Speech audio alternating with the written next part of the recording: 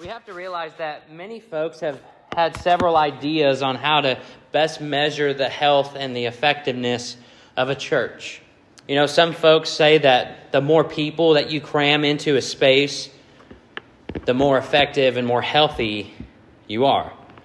And I guess they missed the ministry of Isaiah. You know, when God sent him out, he told him that nobody's going to believe your message. In fact, you know, we know that Isaiah was appointed by God and that he was a prophet of God. And God had told him, hey, you're going to go and preach this message, and who's going to believe it? Nobody. And so maybe they are confused even by, you know, the Latter-day Saints, or maybe even the Jehovah's Witness movements that are growing at alarming rates. And so if they're going to give success and health measures to the size of your church attendance, I'd be kind of careful about that.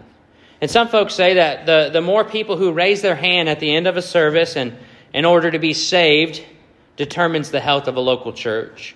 Other folks believe that the more people who come to what the American church is called the altar now, and who cry at the music, who have this emotional experience, determines the success rate of the church.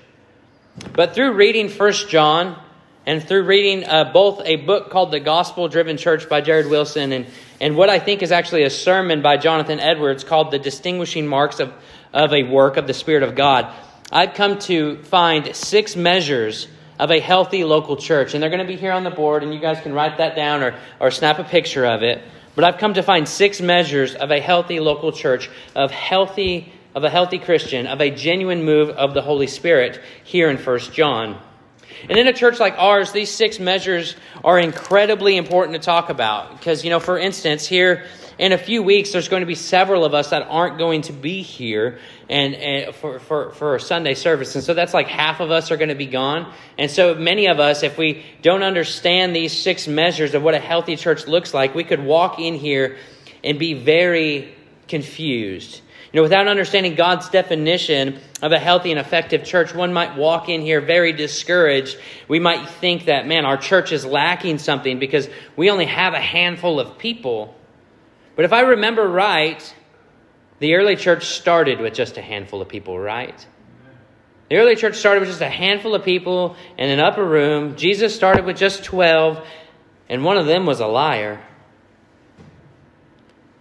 But it started small. And as Jared Wilson writes, and I hope this is an encouragement to us, not everything that can be counted can be measured. Let me say that again. Not everything that can be counted can be measured. So what determines the health of a local church isn't always the number of people that are in the pews. What determines the health of a local church isn't always the size of the building or the great children's department that they have.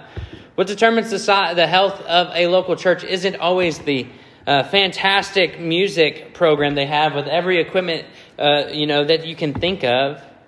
It's not it at all. But before we jump into the text, I want to give us a list that are found here, and I'll read through them, the 6 measures found in 1 John. And this isn't an exhaustive list from the entire Bible, and it's not even an exhaustive list for the book of 1 John, for that matter, but it's a list of measures that we should strongly consider and measure not only Imago Dei, but ourselves with. And so to spell them out, number 1 is to affirm and proclaim the truth about Jesus Christ. The next measure is to understand the truth of sin in a rhythm of repentance. The third measure is living in obedience to God. The fourth measure is that we have an evident love for God and neighbors. The fifth measure is that we are devoted to the truth. And the sixth measure is that we have a confidence in prayer. You know, and if I were to add more outside of the book of John, I would probably put things like, expositional preaching or biblical leadership or the way that we can measure how we're fulfilling the Great Commandment, the Great Commission. But this is a list of measures that I've listed found in 1 John that we should strongly consider and measure ourselves by. And so the first way that we can measure that we are a healthy local church is that we, number 1, affirm and proclaim the truth about Jesus Christ. So the beloved apostle here, and just to kind of give you guys a little bit of context, the beloved apostle John was concerned greatly with the heresy that was creeping into the early church. Remember, the false doctrine that he was actually combating, going toe-to-toe with, denied the humanity of Jesus Christ. This false doctrine was what would be known as Gnosticism. And so they denied the humanity of Jesus Christ. They did this because they believed that matter, or in other words, the flesh, was evil. In an attempt to separate Jesus from evil, they denied his humanity. So they really kind of looked at Jesus as nothing more than kind of like a holographic figure, that he had no flesh or matter. So they denied his humanity. And we see this today in religious movements such as Mormonism or Jehovah's Witness or Judaism or Islam and other different movements. And these movements take Jesus and they make him less, or they equate him to be equal even with Satan in some terms. And so to combat this false teaching, John gives a beautiful presentation of the true Jesus. And remember, I want you guys to know this, that John walked with Jesus, right? He witnessed divine healings and miracles from Jesus. He leaned his head on the chest of Jesus. His feet were washed by Jesus. He witnessed Jesus being nailed to a cross. He saw his blood. He witnessed the sky turn black. He knew about the curtain in the holy place ripping in two. He witnessed the resurrection, the resurrected Jesus, and the list could go on and on and on. If anybody can testify to the true Jesus, it's John. So follow me as we read chapter 1, verse 1 through 4. What was from the beginning, what we have heard, what we have seen with our eyes, what have we looked at, or what we have looked at and touched with our hands, concerning the word of life. And the life was manifested, and we have seen and testified and proclaimed to you the eternal life, which was with the Father, and was manifested to us. What we have seen and heard we proclaim to you also, so that you too may have fellowship with us. And indeed our fellowship is with the Father, and with his Son, Jesus Christ. These things we write, so that our joy may be made complete. So the true Jesus, the Jesus that John illustrates here, is that Jesus is both God and that he is also man. You see, Jesus, the Son of God, is eternal, which means that he is without end, which means he is without beginning, which means that Jesus has always existed. And we see that truth come to life there in verses 1 and 2, as John refers to Jesus saying, what was from the beginning. So Jesus, who was from the beginning, and he also calls him the eternal life. And this language is super familiar because we see in the Gospel of John, the same writer, and actually in verses 1 through 4, he says this very thing, that in the beginning was the Word, which we know to be Jesus, and the Word was with God, and the Word was God. He was in the beginning with God. All things came into being through him, and apart from him, nothing came into being that has come into being. In other words, he was the creator. He is the creator. In him was life, and the life was the light of men. And so we see him use very similar language here. And when we put these two texts together, we get a great picture of the eternality, so the eternal state of Jesus Christ. We come to understand that Jesus is indeed God, and he has always existed, that he created, and that he was with the Father from the beginning. And as we continue in these first two verses, we're able to see that Jesus is not only divine, that he is not only God, but that he is also a tangible human. So in verses 1 and 2, we see that John states that he and others heard Jesus, they saw Jesus, and they felt Jesus. He says that the Word of life, the one who was from the beginning, the one whom created the world, the one who was with the Father, came into this world and was manifested to us. And we see in John chapter 1 and verse 14, he says that the Word became flesh and dwelt among us, and he saw his glory, glory as of the only begotten from the Father, full of grace and truth. Saying that the Word, the one who was from the beginning, the one who is eternal, the one who was with God, who created the world, took on flesh and dwelt among us. We know that this happened through the virgin birth. You know, when Mary, who had never been with a man, conceived Jesus through the Holy Spirit. And John's purpose in writing these truths is not only to give us great theological understanding. It's not only to establish this deep theology. No, it's to be true to his nickname, the evangelist. The evangelist John is seeking to proclaim this truth about Jesus, so that people who hear it may also believe and have fellowship with the Father and the Son, Jesus Christ, which we see there in verse 3 and in verse 4. See, Jesus is not only eternal in himself, but he also offers eternal life to all who believe in his name. And it is in John's heart to see his flock strengthened by the true knowledge of Jesus Christ, as well as to see as many as God will allow to come to saving faith and the true knowledge of Christ. And if we are to be not only a healthy church, but healthy Christians, this essential test must be true of us. We must affirm and proclaim the truth of Jesus Christ.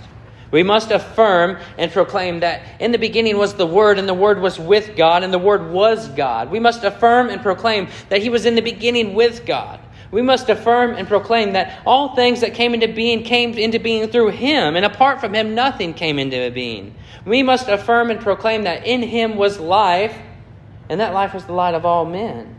We must affirm and proclaim that He became flesh and dwelt among us, that He was witnessed tangibly by many folks, including the disciples, that He lived a life obedient to the Father for the purpose of bringing sinners into fellowship with the Father and Himself. We must affirm and proclaim the truth about Jesus Christ, that He is the perfect God-man who laid His life down in order to pay the price for our sins, that He resurrected in order to give us eternal life through faith in Him. You see, we can truly affirm something only when we have experienced it firsthand or witnessed it firsthand. So much like John said there in verse 3, what we have seen, what we have heard, and we proclaim to you also, so that you too may have fellowship with us. And indeed our fellowship is with the Father and with His Son Jesus Christ. So much like he says in verse 3, because we have seen in the Scriptures the blessed Savior, because we have heard the goodness of the gospel of Jesus Christ, because we have laid our lives down to follow Jesus, we then there proclaim this glorious message to all who hears and believes. Or we proclaim this glorious message to all who would hear and believe, so that they would come into fellowship with us and with the Father and with the Son. And I want you guys to know something, and I'm not saying this to beat anybody down, but I pray that it comes across as an encouragement or a challenge, that I'm not the only one who proclaims this true Jesus. From this pulpit is not the only place that we proclaim Jesus Christ. It's done at our workplaces. It's done where we live. It's done in our homes. It's not just exclusive for the pastor. It's not just exclusive for whoever's preaching. It's for all Christians to affirm and proclaim the truth of Jesus Christ. And you might say, who do I proclaim this truth to? And it'd be a better question if I asked you this: who do you not proclaim it to? We have a mission to spread the gospel, to be farmers, to plant seeds and to water seeds, and God gives the increase. We're not responsible for who comes to faith and who doesn't come to faith, who receives the message and who doesn't receive the message. We just have a job, and that's to share the gospel, to proclaim the truth of Jesus Christ, the true Jesus, the one who was and is and always was, and the one who came and took on flesh and died at the hands of sinners and took on the full wrath of God so that we could be saved, who rose again from the grave after 3 days, the one who is coming back. That's the true Jesus that we proclaim. And to affirm this truth about Jesus is not just enough. As I said, a mark of a genuine move of the Holy Spirit, a measure of the health of a local church, is that we not only affirm, but that we also proclaim this truth of Jesus. And so the second way that we can measure the health of us as a local church is that we have an understanding of the truth of sin and a rhythm of repentance. John's opponents that we have been discussing believe two false assumptions about sin. The first assumption that they believed was that some believed that sin had zero effect on your spiritual condition and that it was okay to sin as much as you want. That there would be no consequences, that some would even go as far as denying the existence of sin. And for those who might know a little bit more about theology, that's called antinomianism. And the second assumption that they believed, that the other opponents believed, was the opposite of that. They believed that sin needed to be dealt with radically because they thought that matter was evil, so therefore they would treat their bodies harshly. And so much that they abstained from particular foods, indulgences, pleasures, sometimes even subjecting their bodies to harsh torment. They had the wrong idea, the wrong understanding of sin. Sin is an archery term.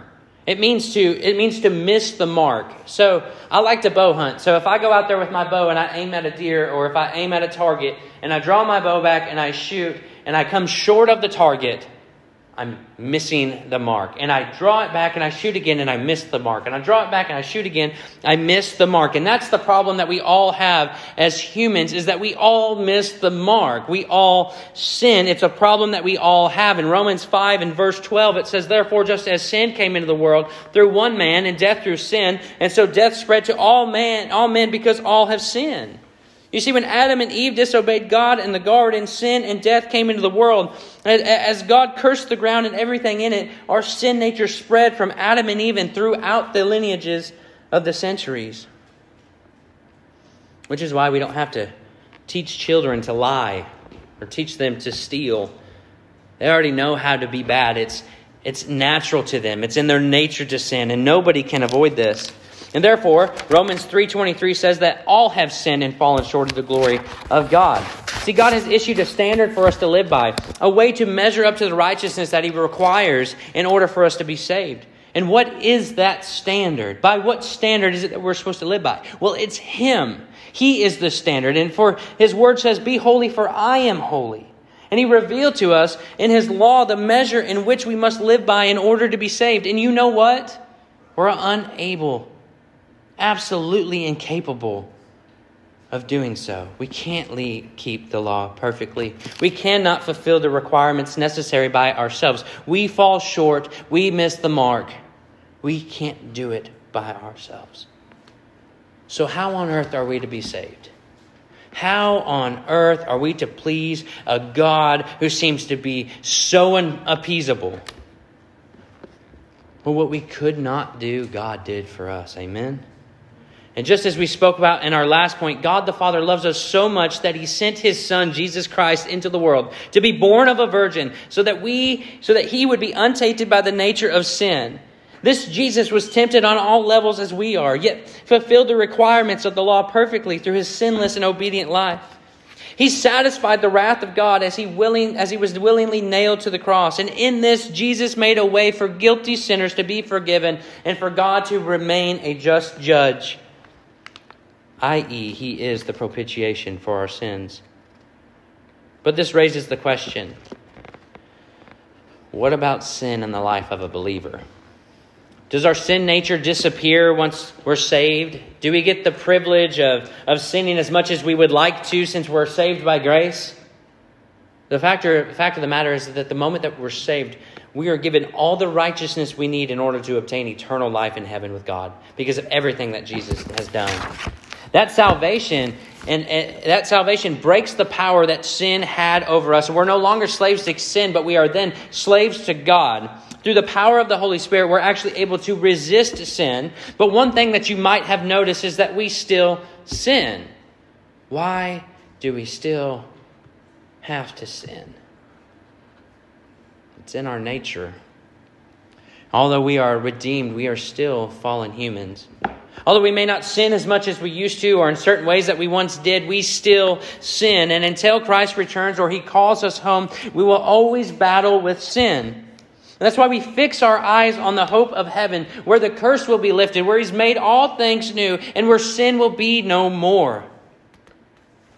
And so what do we do as Christians when we sin? That's the question at hand, right? What do we do as Christians when we sin?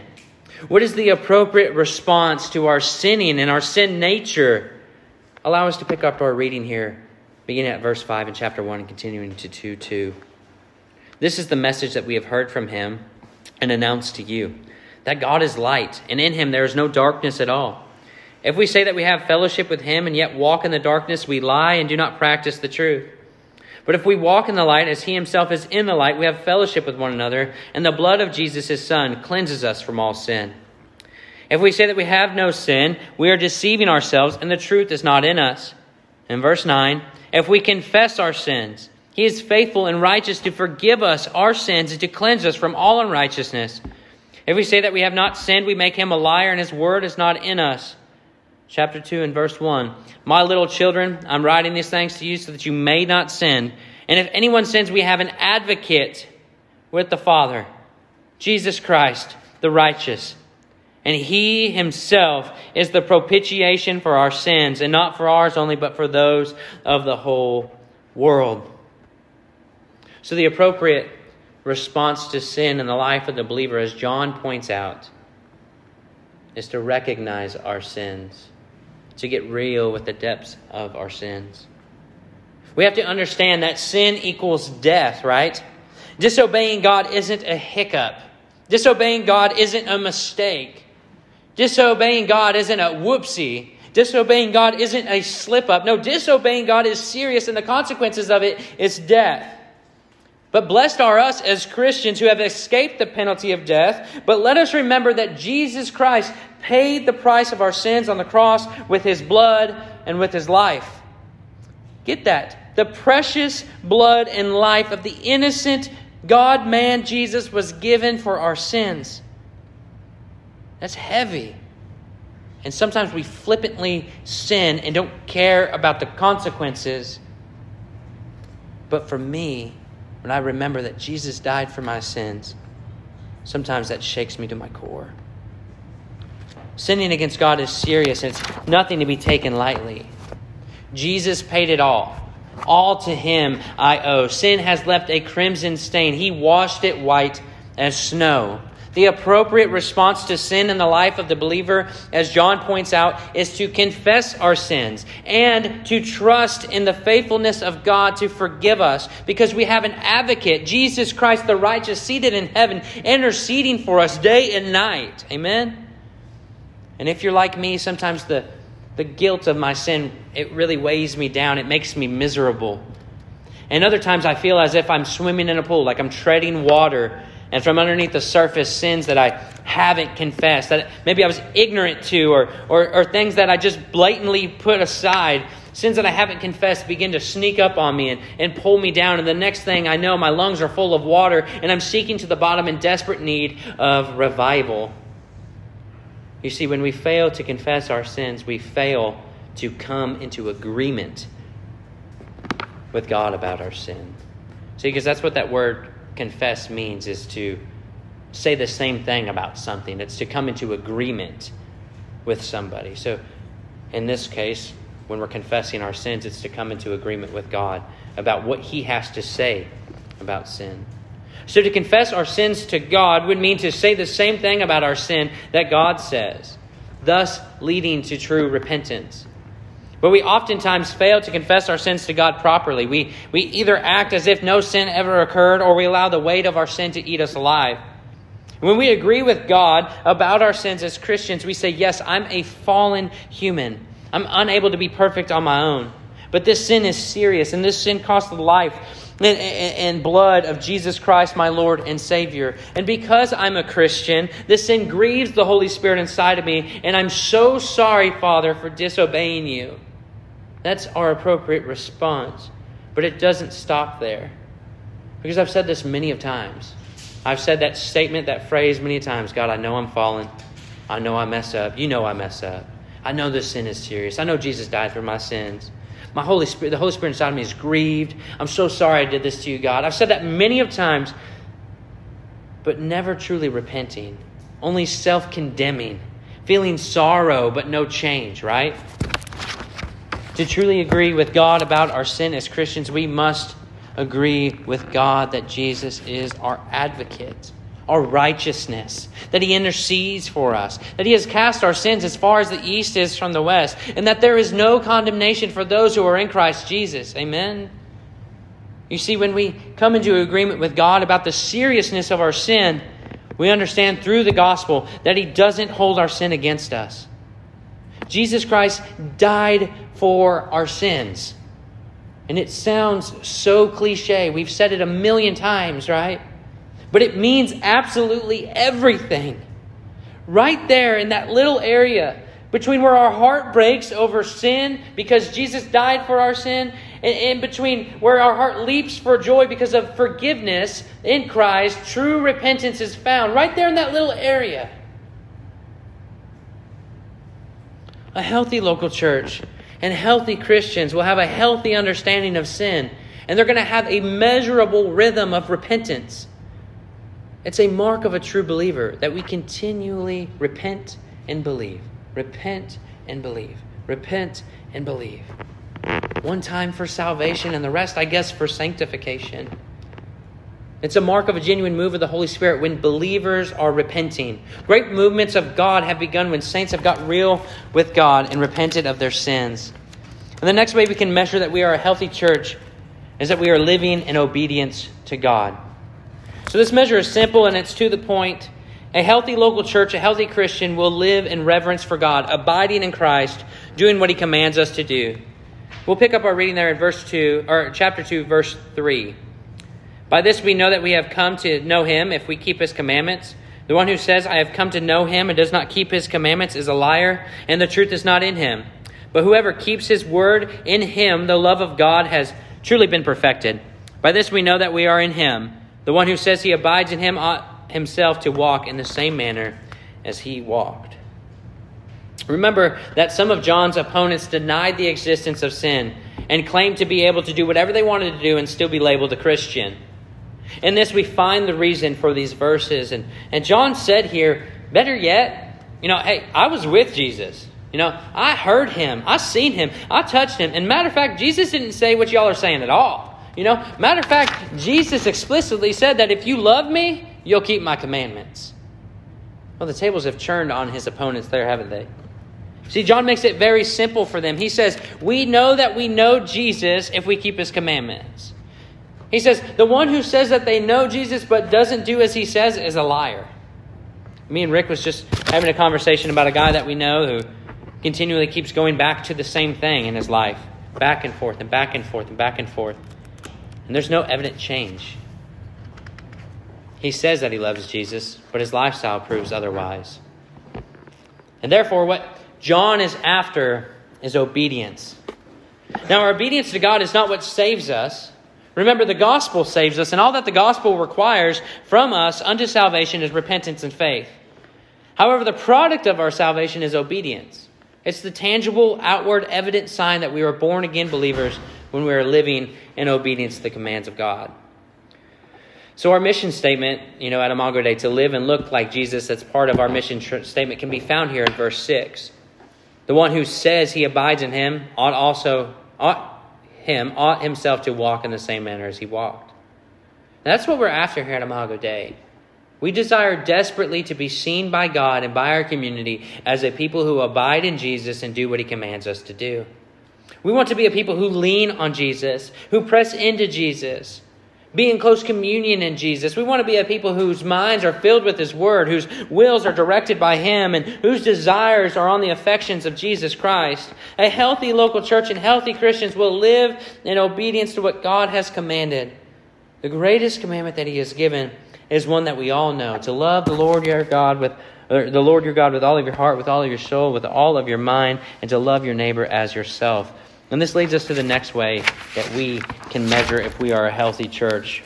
Our fourth measure, that we have an evident love for God and neighbors. Again, the opponents of John were characterized by a lack of love for fellow believers. They would react in anger towards anyone who had disagreed with their view, right? They would take their deceived followers with them and they would split the church. See, these opponents were more concerned with their own spiritual or their own personal gain than they were about the lives of the believers that they were disrupting. Their denial of Christ, their misunderstanding of sin, their disobedience towards God, their lack of love for others, and their love that they had for the world demonstrated that they not only do not know God, but they actually, in fact, hate God as He has revealed Himself to be. And look there at verse 9 with me. The one who says he is in the light and yet hates his brother is in the darkness until now. The one who loves his brother abides in the light, and there is no cause for stumbling in him. In verse 11, but the one who hates his brother is in the darkness and walks in the darkness and does not know where he is going because the darkness has blinded his eyes. So upon reading these verses in 9 through 11, we find a very startling reality. And to some of us, it's a surprise. We are called to love our brothers and sisters in Christ. I've been around the church, probably not as long as some of you, but long enough to know that the hardest people to love sometimes are the people that are in the church, right? I don't know if that's you, that maybe I'm the only one that struggled. Maybe I shouldn't have said that. But sometimes my fellow brothers and sisters are the hardest people that I've ever met to love. Sometimes it's a whole lot easier to love that lost guy actually right across the street than it is to love the brothers and sisters who are in church. And I'm not saying that about you guys. I love every one of you guys, okay? So remember that. I'm not saying that about you. But I've been in situations where I've seen that, okay? And, I've been around long enough to see that. And it crushes my heart, honestly. It hurts me when I have a hard time getting along with another brother or sister. Because, I've been guilty of tearing down other believers before and acting in ways that aren't so loving. And it crushes me every time that somebody comes to me and they say, this is the thing. Hey, man, I need you to really pray for so-and-so. Just pray for him because, he is this and this and this and that and this and that, and he's really doing this. Like, it hurts my heart when they come to me and they add that caveat on there at first, like, hey, pray for so-and-so, but let me tell you how much of a screw-up he is. I hate that, man. That hurts me when you talk about another brother or sister like that. I'm not saying that you guys do that, but it hurts me when people come to me and they say that. It wounds me every time that I witness somebody badgering another believer. It cuts me to the heart when I'm guilty of those things. Because according to this text, we are to love and care for one another and not cause dissension or disunity. And so that's why we have a rule here at Imago Dei. You guys didn't know we had rules, right? We got a rule. It's really awesome. I've heard it from a pastor. It's not unique to me. But it says this, that if you're not part of the problem or part of the solution and you're talking about it, it's gossip and it's not very loving. Okay? So if we can just take that, if you're not part of the problem or part of the solution and you're talking about it, it's gossip and it's not very loving. If we could just take that and apply that in our lives, apply that as a church, we're going to avoid so much disunity and so much division or hard feelings and thoughts towards other people here in our church. So as we looked at Acts chapter 2, 42 through 47 last week in our Lighthouse group, we saw that these early believers had everything in common, that they shared in the needs of others, and that they longed to be together. I know this is true of us at Imago Dei, that we care for each other, that we carry one another's burdens.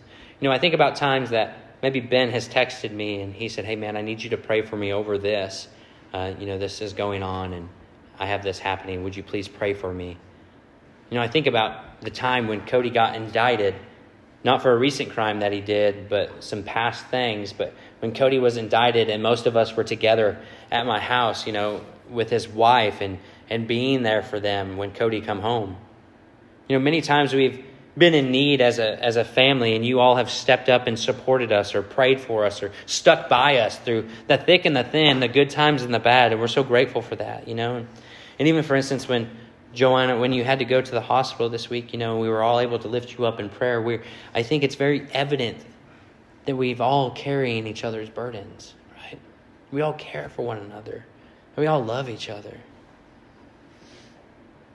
See, love for our brothers and our sisters is not only what John has in mind. So if we look at verses 15 through 17 in chapter 2, do not love the world nor the things in the world. If anyone loves the world, the love of the Father is not in him. For all that is in the world, the lust of the flesh and the lust of the eyes and the boastful pride of life is not from the Father, but is from the world. The world is passing away and also is its lusts, but the one who does the will of God lives forever. So in stating the kind of love that God hates, which is love for the world, John reveals the love that he is after. A foremost, devoted, first place kind of love for God. Amen. See, the world in this text is used to describe the spiritual and twisted satanic controlled world system, not the world in a physical sense. Not saying like, hey, don't love the world and take care of it, but saying the world as in the twisted system that Satan is in control of. So a mark of a healthy Christian is someone who puts God first above everything else. There's someone who is not devoted to the affairs and the lust of the world, the pride of life, the American dream, but to doing the will of God. And it shouldn't take a magnifying glass for people to see who our allegiance is to. See, one simply cannot serve two masters. A Christian cannot have one foot in the world and one foot on the Bible It's either all in or it's all out. There's no riding the fence. Jesus isn't looking for lukewarm Christians. Our allegiance is made evident because we seek to do the will of God. And so in a nutshell, what is the most general will of God for the Christian? For all of us, what's the most general will of God? To love God, to love your neighbor, to make disciples, right? If we're doing that, we don't have to question, am I doing the will of God? Because I love God, and I'm loving my neighbor, and I'm trying to make a disciple right now. So I don't know if I'm in the... No, you don't have to question. We know that that's a very general will that God has for a Christian. And in this, as Jesus said, as we keep his commandments, we abide in his love. And so, church, let me remind us this, that love has no boundaries, right? Love has no limits. It knows no ethnicity or social class. It doesn't stop at the rich guy in his house over there. It doesn't stop with the drunk guy on the bus stop over there. Love has no limits. And our love for God and for our love for our neighbor must exude through the walls of this church building into our own personal families, into our own personal communities, into our own workplaces, and with other Christians. It doesn't just stay in here saying, oh, we do love each other. No, it's got to exude. It's got to seep through the walls of this local church building into every area of life that we have. We must demonstrate the love of God in our daily lives through the encouraging of the saints, through sharing the gospel, making disciples, and living in obedience to what he says. And so let me ask you this question. I had a guy tell me one time he was discipling, just so you guys know, we got a little bit, but we're not too long. If you guys need to stand up and stretch your feet, go ahead and do that. But it's not going to be too much longer, but we got a little chunk. So I had a guy tell me one time, he said, if you really want to see how good of a Christian you're being, and I was in prison, he said, go back to the pod and go walk up to that Muslim guy over there and ask him, hey, would you evaluate me as a Christian? And I'm like, man, that's pretty sketchy. Why would I do that? Because honestly, he's watching me all the time and everything that I do, and he's going to give me a true synopsis or evaluation about how I'm walking. Do I look like the world or do I look like Jesus? You know what I'm saying? Am I loving God? Am I loving others? Am I seeking to make disciples? And so my question is this: if somebody in your neighborhood or your place of work or at your school, Anthony, was to evaluate you as a Christian, what would they say? What would they say? I would hope and I would pray that they would say of each and every one of us in here that there is an evident love that we have for God and for our neighbors in our life. I hope and I pray that that's what they would say about us. See, how are we loving God? Are we putting him first in our lives? How are we loving those around us? Are we seeking to make disciples and encouraging the saints? A measure of a healthy local church, a genuine move of the Holy Spirit, is an evident love for God and our neighbor. Another way that we can measure our health as a local church, and the fifth way, is that we are devoted to the truth. So the Gnostic opponents that John went toe-to-toe with, the false teachers, claimed that they had a higher knowledge given to them by angels or through other means of this special revelation. See, this higher knowledge, however, always contradicted the Word of God.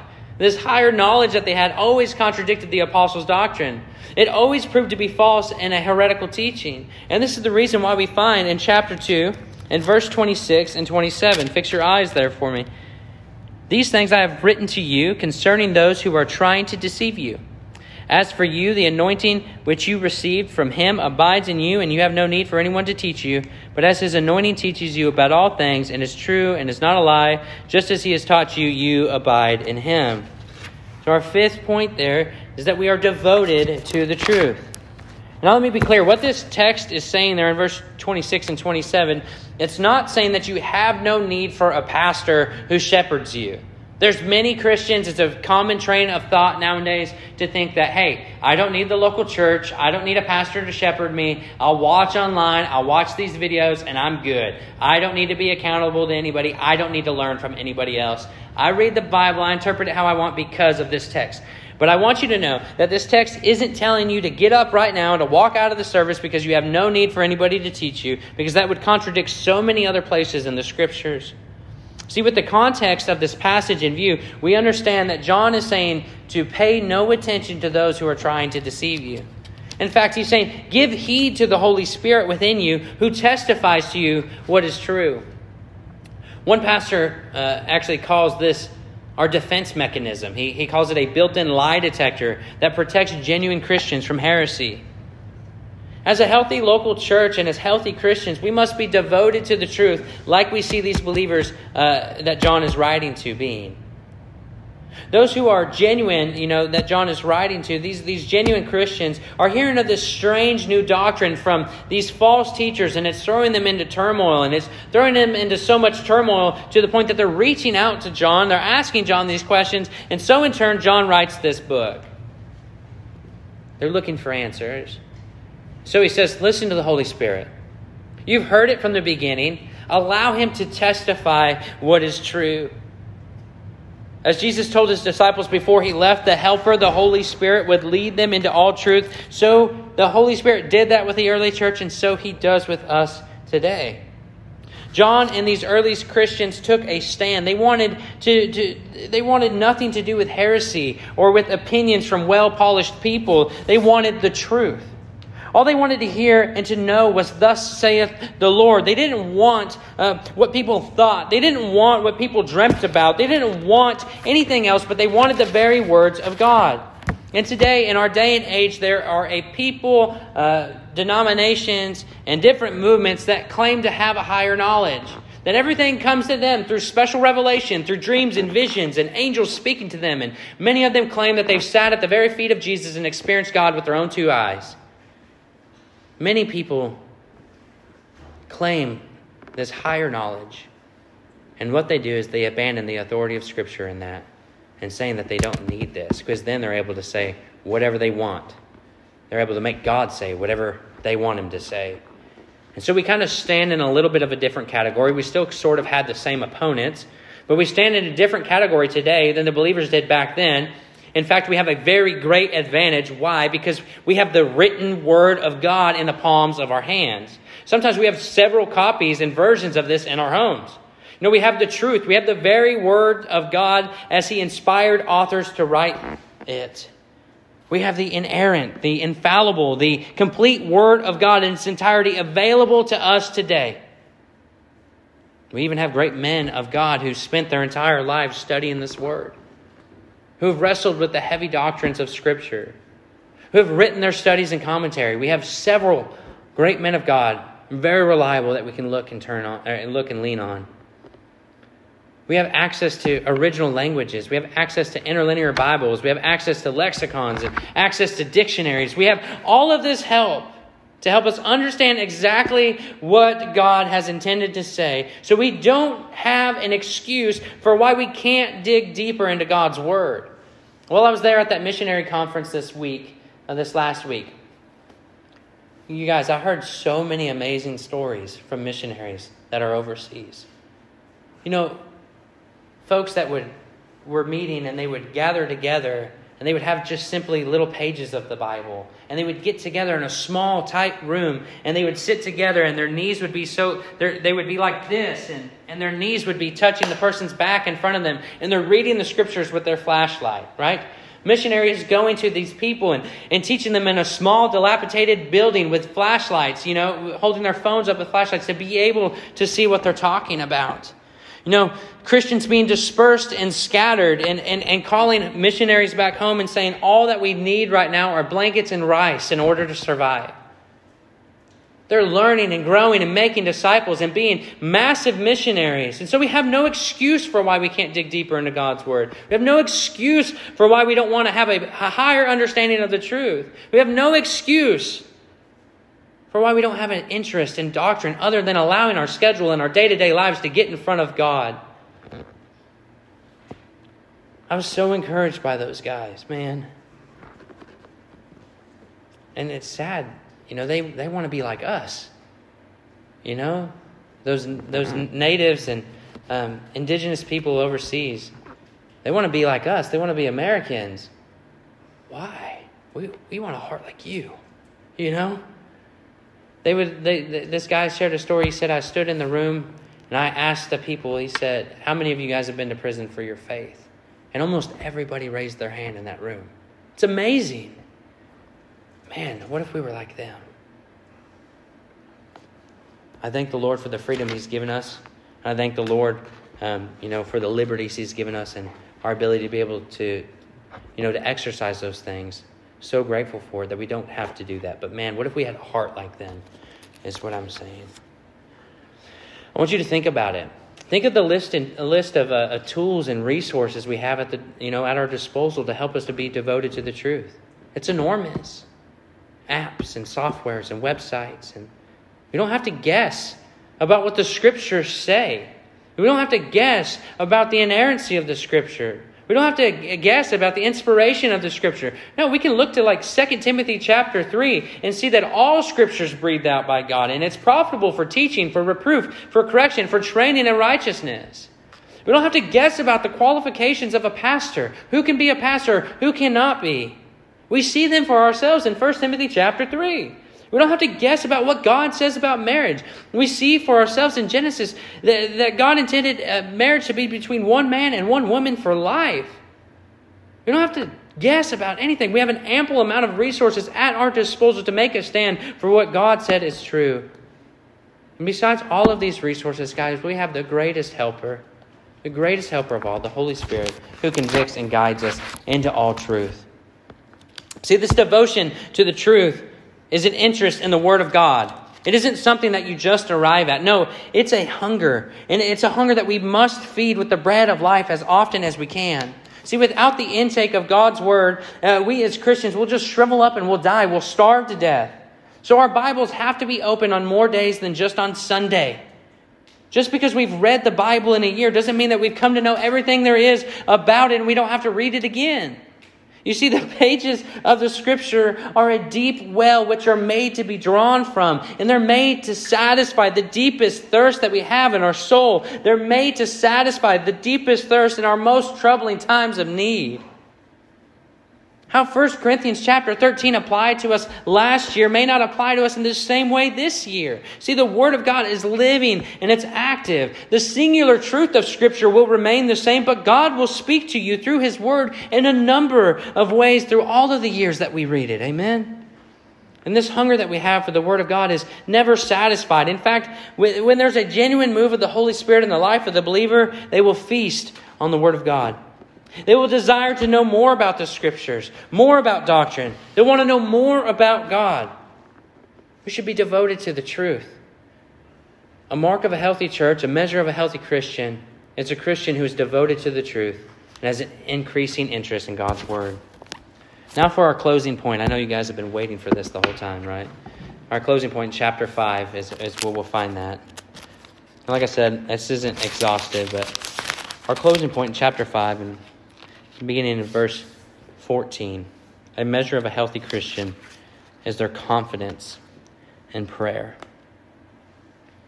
This is the confidence which we have before Him, that if we ask anything according to His will, He hears us. And if we know that He hears us in whatever we ask, we know that we have the request which we have asked from Him. As Christians, we can confidently approach the throne of God through prayer by the blood of Jesus Christ. We can have confidence in knowing that our prayers are heard and that they will be answered as we pray according to the will of God. And why is that? Because Romans chapter 8, verse 26 and 28 says that the Spirit also helps our weakness. For we do not know how to pray as we should, but the Spirit Himself intercedes for us with groanings too deep for words. And He who searches the hearts knows what the mind of the Spirit is, because He intercedes for the saints according to the will of God. And we know that God causes all things to work together for good for those who love God, to those who have been called according to His purpose. And so, Joanna, if you want to make your way up here and you can begin, playing softly. The Spirit helps us in our weakness when we don't know how to pray as we should. He intercedes for us with groanings too deep for words, searches the hearts and the mind of the Spirit. He intercedes for the saints according to the will of God. And He works all things for the good of those who love God, who've been called according to His purpose. So we can have confidence when we pray, because we know God hears us as we pray, according to His will, in the Spirit. See, a measure of a healthy Christian is a Christian who trusts God in prayer, who takes their needs, their requests, their intercessions to God so that His will would be done, leaving them there at His feet and trusting Him. A healthy church, a healthy local church is a praying church. So guys, as I recap, a healthy local church can't, what can be counted can't always be measured as a sign of health. Sometimes it's not the big building, the large number of people, or any of that stuff. So don't get discouraged when we have 9 people, 17 people, 100 people, 3 people. Know that if we're doing these things, and we are marked by health, that the Spirit of God is moving. And know this, that a healthy church is a praying church, a church who prays confidently to God, or a church who lifts one another up in prayer, a church who asks God to provide laborers because the harvest is ripe, a church who asks God for wisdom and discernment in their budget, a church who asks God for protection. A healthy Christian is one who depends on God in prayer.